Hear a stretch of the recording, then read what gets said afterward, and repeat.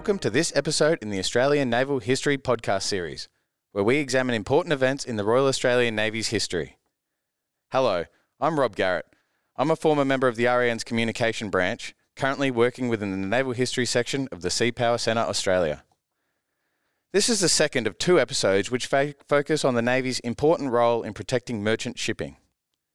Last week, we looked at very much the big picture when we discussed Australia's contribution to the Battle of the Atlantic. This week, we recall the March 1942 heroic defence of a single small convoy in the Indian Ocean by the sloop HMAS Yarra. Some listeners will recall last year's podcast on the Navy in the Persian Gulf in 1941, which discussed Yarra's earlier exploits, which I commend to you. To tell this story about HMAS Yarra and her men's devotion to duty, I am joined by Dr. Mark Bailey, whose doctoral thesis is on the strategic and trade protection implications of Anglo-Australian maritime trade 1885 to 1942. Mark joined the Navy in 1979 and served on the sloop Yarra's namesake, the frigate Yarra, in the early 80s. He went on to specialise in intelligence and trade protection and continues to serve in the Navy on a part-time basis, as well as being a member of the Naval Studies Group at the University of New South Wales. I am also joined by Dr. Tom Lewis, who is another former naval officer and an Iraq and East Timor veteran. He was director of the Darwin Military Museum from 2009 to 2014. Tom is a prolific author with over 20 books on military and naval history to his name, including a biography on Teddy Sheehan VC, which won last year's Commodore Sam Bateman Book Prize. Finally, I am joined by Lieutenant Commander Desmond Woods, who has served in the British, New Zealand and Australian Armed Forces and is currently serving as the Royal Australian Navy's Bereavement Liaison Officer. Desmond has lectured extensively and given papers on a range of Australian naval history topics. Thank you all for joining me. First off, let's set the scene. Mark Bailey, what was the state of the war in the Indo-Pacific in February 1942? Well, the state of the war is relatively disastrous. The context of the loss of HMAS Yarra is within that of the greatest disaster in British imperial history, the collapse of the empire in Asia and Southeast Asia. With it went the Dutch East Indies, now Indonesia, and the empire the Americans had won from the Spain in 1898. Now, it had long been a British priority to keep anybody's main fleet units out of the Indian Ocean. This was the demographic heartland of the British Empire. Obviously, its industrial heartland was in the North Atlantic. But the point was to keep them away from the trade. Normally, there were 800 ships afloat with about £200 million worth of cargo at sea in that ocean at any one time, and it was all unescorted. The subcontext is the fall of Singapore and the collapse of the British position there. There's relatively little written about the desperate last-minute efforts to flee Singapore. Perhaps the best book on the subject is Lieutenant Geoffrey Brooks' Singapore's Dunkirk, published in 1989. Brooks survived the sinking of the battleship Prince of Wales on the 10th of December, and he and a number of shipmates escaped in the river steamer Kung Wo, itself a vessel which had fled from the Chinese coast. The final stages of this immense Japanese campaign in 1942 is really not well researched in some areas. The British were reinforcing Singapore until shortly before the surrender, and Yarra, as we'll find out, was heavily involved in those reinforcement efforts. The same was true of the Dutch East Indies, now Indonesia. There was also a policy of keeping maritime trade going as long as humanly possible, for the Dutch East Indies provided critical strategic materials, especially oil. Now, the Japanese knew this, and they knew that the waters of the archipelago teemed with Allied shipping, which evacuated ahead of them as they advanced. There had been a series of surges of refugee shipping as each major area fell to the Japanese. The very last surge was from Java, and the last part of that focused on the southern port of Cilacap, on the southern coast of Java. The Japanese knew they'd have to sweep up this shipping as Java fell. They did this not only to deny the ships to the Allies, but also to capture as many of them as possible. It's really worth noting that between 1st of January 1942 and the final fall of Java in March, the Japanese captured 87 Allied merchant ships, just under 250,000 gross registered tons. Among the forces gathered for that task was Cruiser Division 4 under the command of Rear Admiral Kondo. He was a highly proficient and professional officer, 3 heavy cruisers, and he also had a pair of destroyers from Destroyer Division 4 attached to him. And his job was to hunt for the shipping escaping from Java. I won't go into all of the details of that because that would make the podcast very long. But let us suffice to say that he had tremendous success. He caught 6 freighters, 3 of which he captured and which saw service in with the Japanese Merchant Marine, a tanker, 2 destroyers, the American Pillsbury and the British Stronghold, 1 sloop, Yarra, herself a frigate, a US Navy gunboat from which there were no survivors, 1 auxiliary minesweeper, a motor minesweeper and a depot ship. So this was a significant and important sweep and had great success for the Japanese. So this sounds like the Japanese Navy at their zenith and marching southward and just basically controlling the region. Yes, well, they had swept Allied sea power from the South China Sea first. There was not much there. The American forces in the Philippines were forced to flee ahead of them. The final battle, which saw the demise of Allied sea power, was the Battle of the Java Sea, which had occurred shortly before the fall of Java. But the great prize was Java. It had immense strategic importance, a vast amount of resources, and all of the oil, of course, up to the north in places like Borneo. Desmond Woods, as I mentioned, we covered Yarra's earlier exploits last year, but can you briefly, for those who have not heard that episode, tell us something of Yarra and her activities up to early February 1942? Yes, well, Yarra was a sloop of war built in 1936 at Cockatoo Dockyard. And a sloop, for those unfamiliar with the term, was a vessel that is smaller than a frigate, but probably larger than a little corvette. Corvettes were the smallest warships that could reasonably be sent into open ocean. A sloop was bigger than that, but certainly was still not a major vessel by any manner of means, carrying 3 4-inch guns initially and later equipped with anti-aircraft armament as well. She'd had a very eventful war prior to the episode that we're going to be talking about. And I won't cover off on all that happened in Iraq and Iran. You can go to the podcast on that.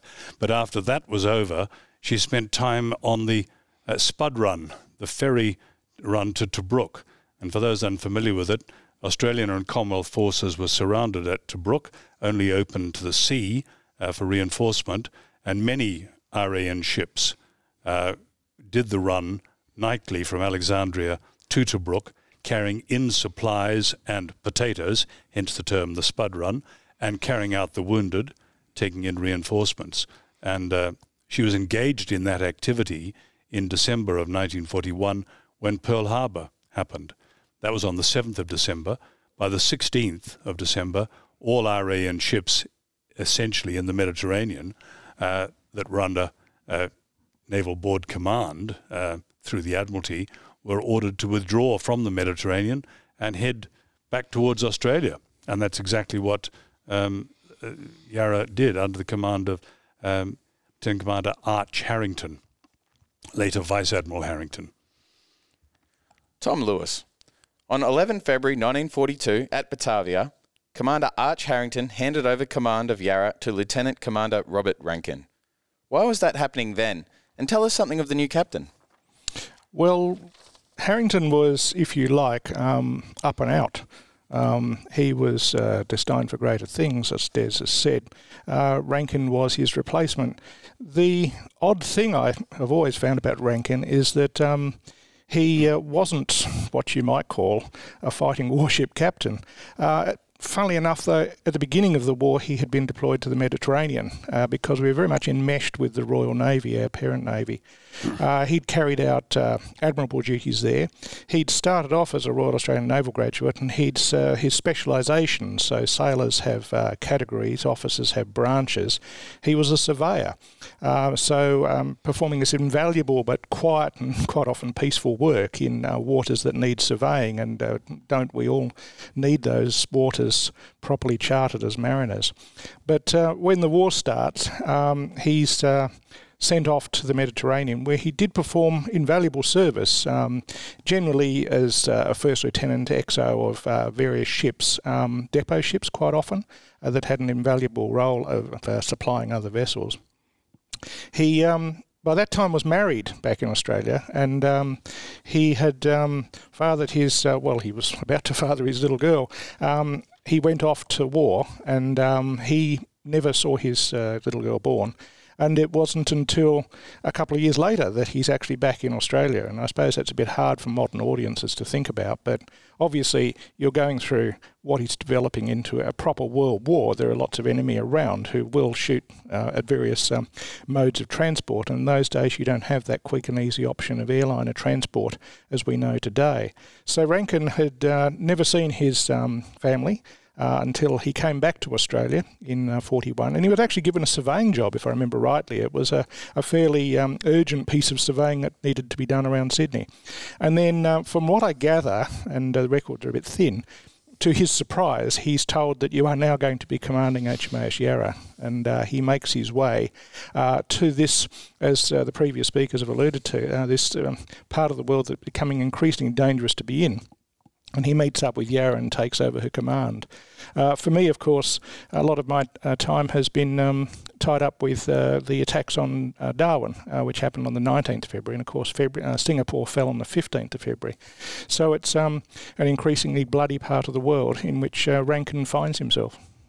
Desmond Woods, would you like to add to that? I was just going to make the point that in a very small navy, such as we had in those days, we didn't have the luxury that the Royal Navy had of having people who could stay in their branches.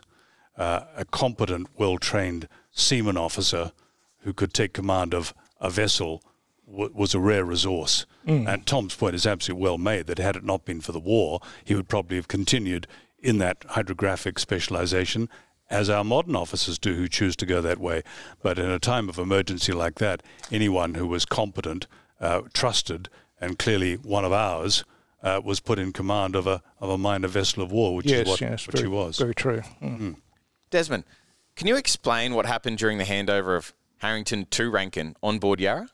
Well, it's probably the most extraordinary handover in the history of the RAN, because Arch Harrington, after his success to date, had been given a distinguished service order and promoted commander. Clearly he was a man destined for higher things. Rankin was sent to join him in Yarra, and they were both on board when Yarra and other ships were escorting the very last convoy of British troops to go into Singapore.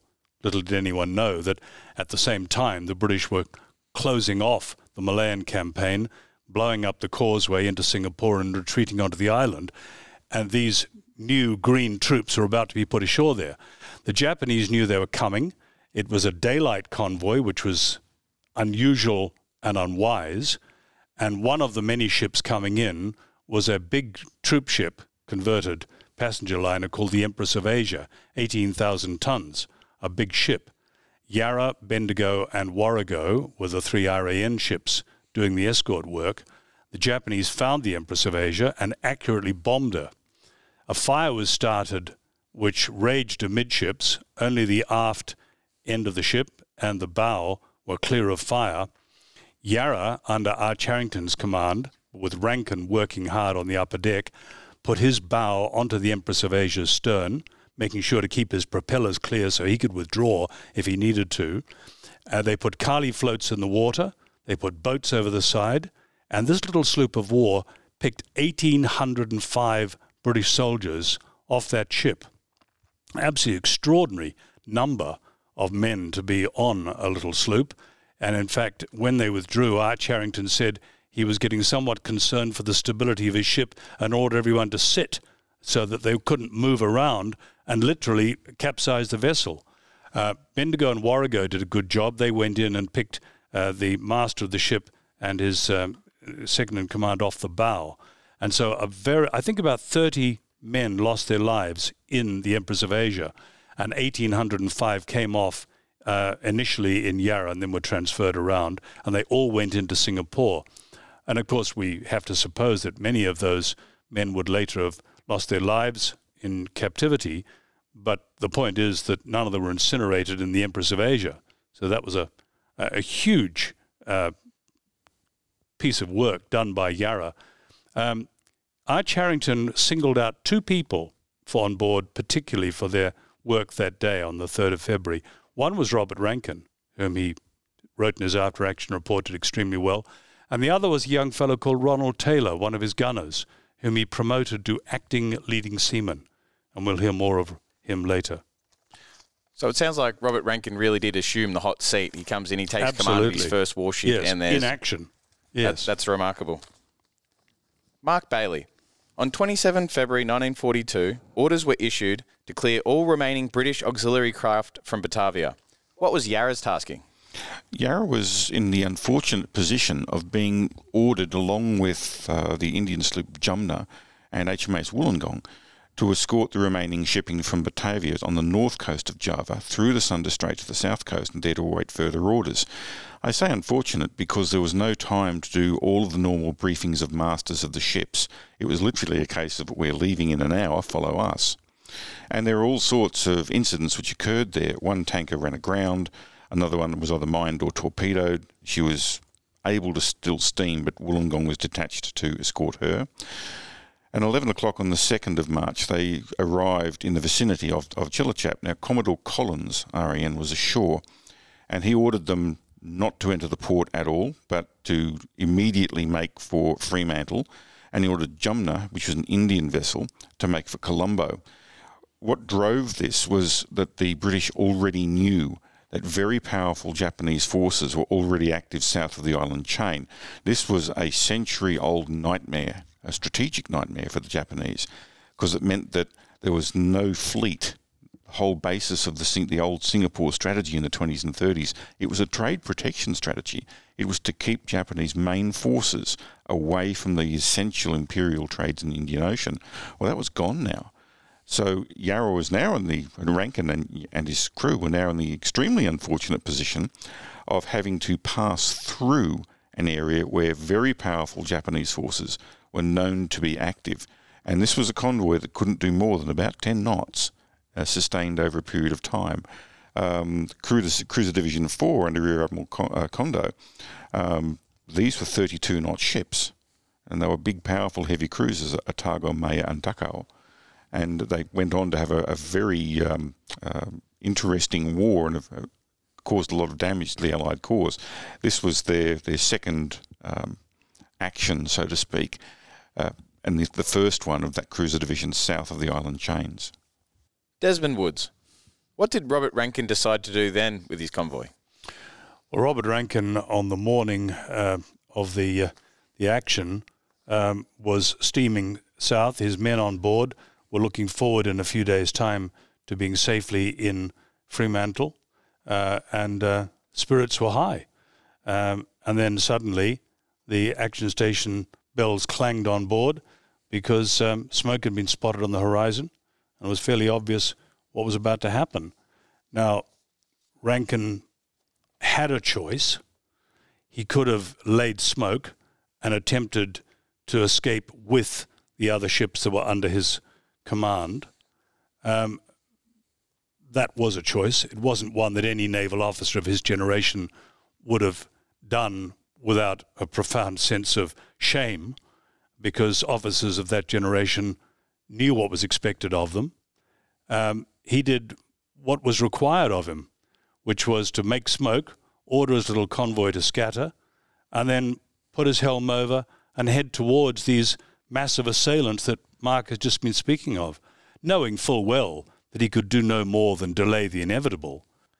Rankin's decision to turn and face the overwhelming enemy force must go down as among the finest in RAN history, and it has its rightful place in Australian history. Tom Lewis, in this dire situation, what options were available to Rankin, and what did he choose to do?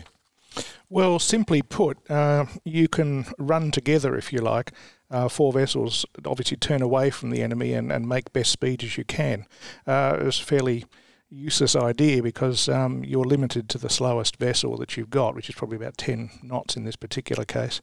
And the Japanese are much faster than you, 3 times faster, so they're going to catch you and kill you. You could, of course, scatter to different points of the compass.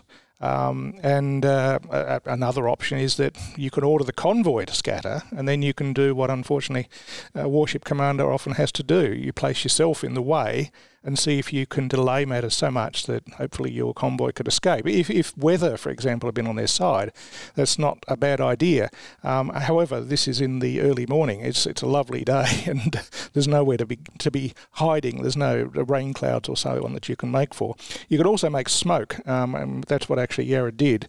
And the smoke that you're making deliberately from your funnels hopefully will provide a bit of a cloud that you can disguise yourself in. So Rankin does all of these things. He gives the order to scatter, and I will make myself the target, if you like. I will charge the enemy. So, as they quite often say on the sporting field, turn and face. So that's what he did, very, very bravely indeed, and make for the enemy and see if you can hit them. But as I think we've already alluded to, the weight of shell that is available to Yarra is minuscule by comparison with what the 3 cruisers and 2 destroyers have. And the Japanese have aircraft as well. They can correct the fall of shot. So Yarra makes for the enemy. She's hit early on in the piece. It seems that Rankin was killed early on when a salvo hit the bridge, yet they still try and do what they can. They are attacking. And they're very quickly overwhelmed. One can only wonder what was going through the men of Yarra's minds as they turned and faced the enemy. Desmond Woods. There were other acts of bravery. One notable was leading seaman Ron Buck Taylor. Can you tell us of his actions? Yes, Taylor was a captain of one of the 4-inch guns, and he got the order, along with everyone else, to abandon ship because there was no point in remaining on board. And he, we are told, made sure that everybody else from his gun left and got into whatever was available, flotation devices. And then he returned or stayed with his gun. And then he continued to do the work of his entire guns crew, which means loading, aiming, traversing, firing and clearing his gun. Extraordinary thing to attempt to do anyway. And he continued to aim at, without much hope of hitting, the cruisers and destroyers that were now circling Yarra, and he kept firing. Now, we know this. This isn't just supposition, because there is a quote from the men of the destroyer HMS Stronghold who were prisoners on board the Maya. And they write later, "We were taken on deck and shown, as they tried to impress us, the might of the Japanese Navy. The Yarra was the only ship left afloat, and we could see flames and a great deal of smoke. The 2 destroyers were circling Yarra, which appeared stationary, and were pouring fire into her. She was still firing back, as we could see odd gun flashes. The 3 cruisers then formed line ahead and steamed away from the scene. The last we saw of Yarra was a high column of smoke, but we were vividly impressed by her fight." Well, the odd gun flashes from a ship that is doomed, sinking and on fire is Ron Taylor. No question about it. That's the only person who could have been firing back. And so he goes down with the ship, as does his captain, in the most heroic of circumstances, doing his utmost to give a good account of his ship to the end. If ever a little ship died fighting, Yarra did. Absolutely remarkable. Goosebumps.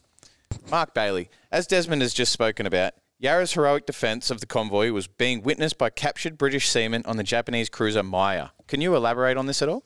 Yes, there were a few merchant seamen, British, Netherlands, Dutch East Indies and Dutch, on board these ships as well. Now, the question is sometimes asked as to why the Japanese didn't pick up many of the survivors, and the answer was they had a job to do and they themselves were in dangerous waters. So they did pick up some survivors where it was convenient, where they saw them, but most were abandoned in the water. Now, the merchant seamen knew this, and later they spoke of how they understood that this was not deliberate cruelty on the part of the Japanese. Now, that's quite a remarkable thing to think about when they get to the camps, of course, and they are subject to an immense amount of deliberate cruelty. But the merchant seamen there really just confirmed what the survivors of the Stronghold had said.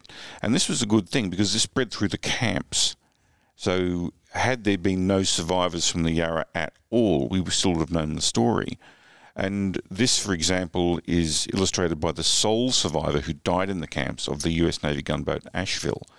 The only reason that anything was known about the fate of his ship, which otherwise would have vanished like the Edsall did, was from stories he told of how that ship was caught and sunk by this same squadron. And that's how the legends grow. Tom Lewis, what was the fate of these merchantmen? Very bad in a few words. One of the float planes actually dive bombed the Minesweeper. It was already on fire, and the crew abandoned ship. 2 were killed, 14 survived.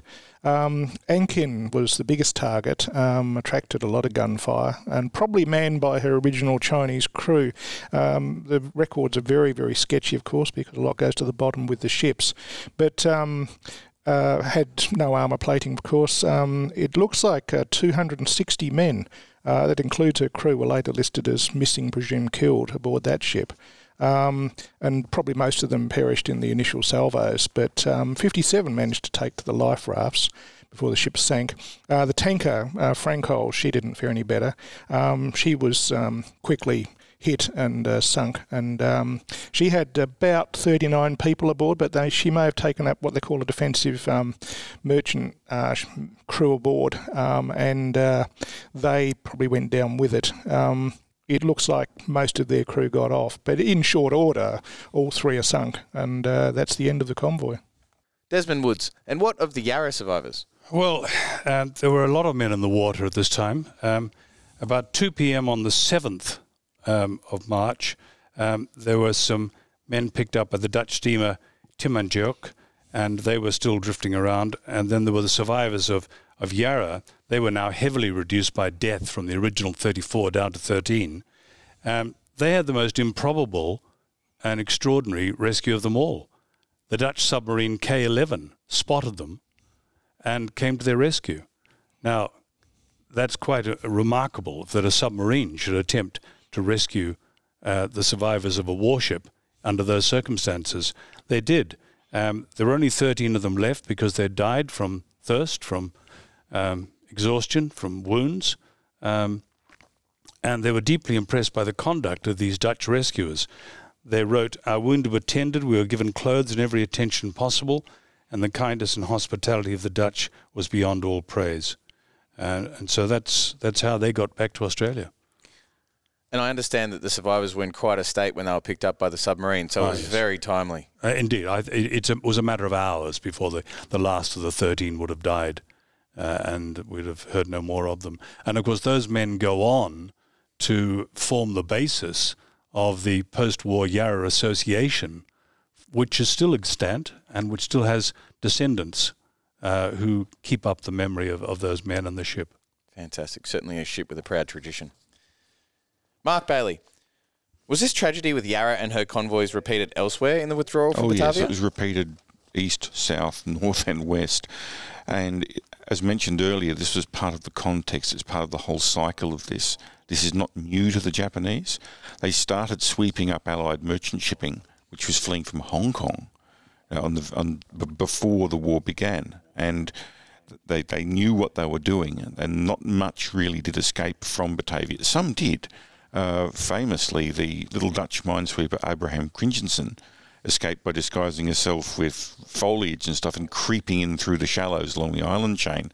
But out there in the south, the 22nd Air Flotilla had based a big number of reconnaissance aircraft on Bali, and they were sweeping up everything. They had extremely good coverage right up to the Australian coastline, and probably about 350 to 400 miles south of Java out towards the Sunda Strait and south. And of course, you've also got aircraft based in Palembang at the big oil refinery near the city there, which the Japanese had captured by air assault earlier in the war, and they were doing the same thing.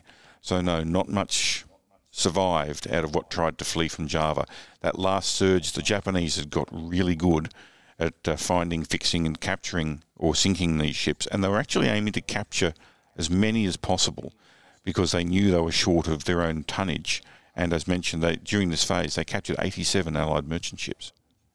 So it's fairly safe to say that Yarra and her convoy were up against it. They had very little chance of escape. Had they been a fast convoy, maybe. And if they'd headed out towards, along the southern coast of Sumatra, but there were Japanese forces operating out of the northern part of the Malacca Strait. They were starting to build plans to send armed merchant cruisers, the Hokokomaru, for example, on deep raids into the Indian Ocean, and they did a lot of this raiding. Not a great deal of it is very well researched. And it might be worth sweeping up what was happening there with the broader picture of Japanese Navy settling down in what they've now conquered in what's now Timor, Indonesia and so on, to regularly attack Australia for the next 2 years. Strangely enough, the Japanese Navy do all of the air raids on Australia from land bases after this. They only attacked with their carriers once, and there was only one Japanese Army air raid on Australia. So they'd come south, they'd swept all before them, including Yarra, and now they're settling down to give Australia a really hard time. And the other action, of course, that's about to happen is the Japanese carriers going into the Indian Ocean and heading for Colombo and Ceylon, Sri Lanka. And there they succeed in sinking the British carrier Hermes and HMAS Vampire, her escort. The survivors of that are only rescued by the hospital ship Vita, which comes out of Colombo and picks them up. Otherwise, there would have been no survivors. Shortly thereafter, the carriers take out 2 British cruisers, heavy cruisers, Cornwall and Dorsetshire, which are both easy victims for air attack. So, the whole scene is fluid and dangerous, and there's an enormous amount going on, much of which isn't fully understood at the time, but the Japanese are doing a very good job. Yes, and this is what happens when main force units get into your rear areas. The April raids on Ceylon, that was the Japanese varsity, as the Americans would term it. That was the first air fleet, and they pretty much slaughtered all of the merchant shipping in the Bay of Bengal. This was a major thing. But they're also so good. I think what impressed the Australians and the British eventually, when they were forced to realise the Japanese were so terrifically good. They were brave, they were well equipped, they knew what they were doing, and they swept all before them. They'd gone out to get an empire, and now they got it. At the Battle of the Java Sea, torpedoes were being fired by surface warships, the Long Lance Japanese torpedo, with such accuracy and speed, unlike anything that the Allies had at that time, that the supposition was that there must be Japanese submarines in the area, because what else could be providing this tremendous level of torpedo attack? Their kit was good. It was underestimated. Probably the most important strategic thing the Japanese had done between the wars, and this is reflected in the destruction of Force Z, was they had built an ultra-long-range strike force of medium bombers.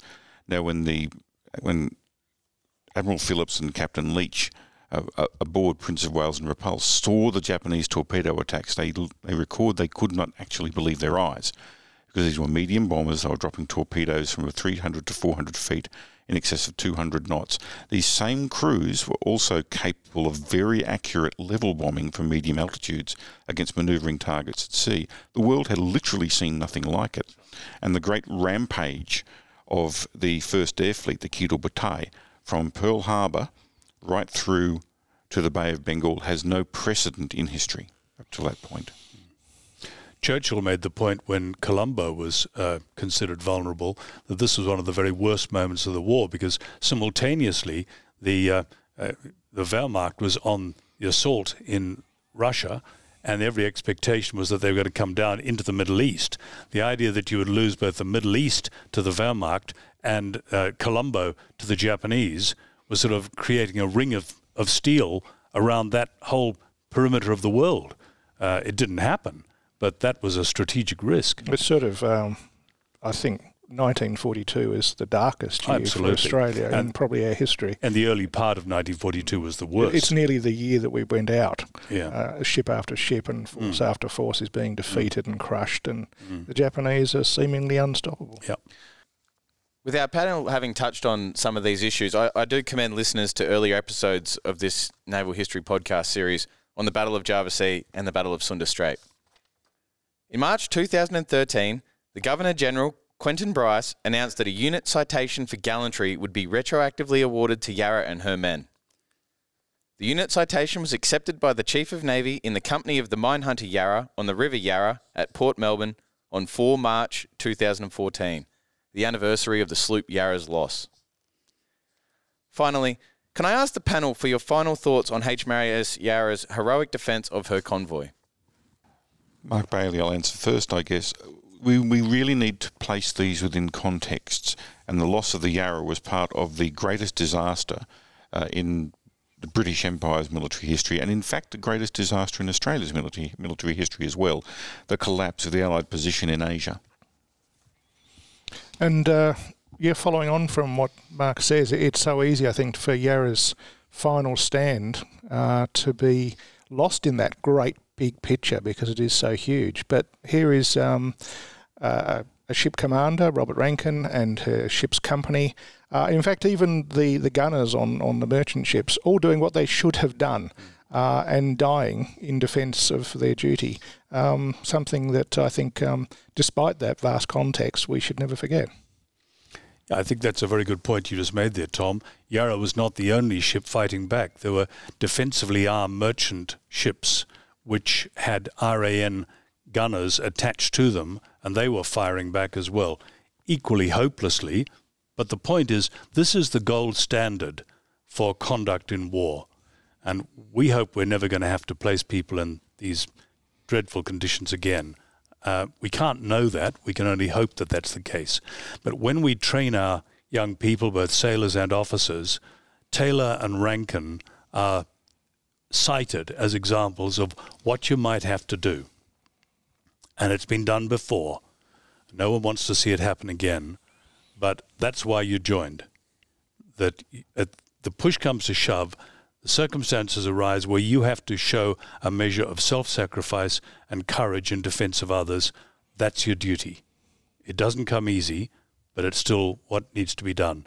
And I have not the slightest doubt that in our current Navy there are any number of Rankins and Taylors. Fortunately, we hope we'll never find out who they are. And I'll just leave you with a few thoughts about how this story has developed over the decades. For a very long time after the Second World War, these events sort of got subsumed into the general story of the war, and there was nothing particular picked out except among those who knew the story, the families. Now, the Unit Citation for Gallantry, which Mark mentioned, was a tremendous thing to do because it brought together the descendants of the men who lost their lives and those who had survived and subsequently died. And I was the MC for the event. We were all there. The Governor-General made the award. HMAS Yarra hoisted the Unit Citation for Gallantry, as she's entitled to do every 4th of March.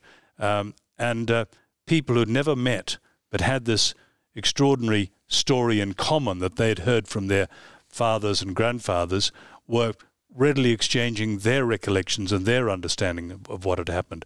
And one of the people there was Patricia Rankin, the baby daughter that Tom mentioned earlier on that Robert Rankin never saw. And she, of course, has come to Australia many times over the years from her home in Canada.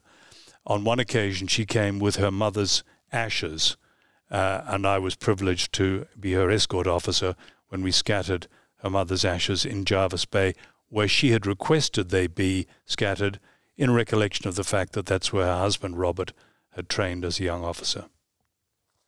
Sadly, that is all we have time for. My thanks to Dr. Mark Bailey, Dr. Tom Lewis, and Lieutenant Commander Desmond Woods. Today's podcast is produced by the Naval Studies Group at the University of New South Wales with the assistance of the university's Creative Media Unit. Its production is supported by the Royal Australian Navy Sea Power Centre, the Australian Naval Institute, the Naval Historical Society of Australia, and the Submarine Institute of Australia. Thank you for joining us, and if you like this episode, please let other people know of the Australian Naval History podcast series. Goodbye for now.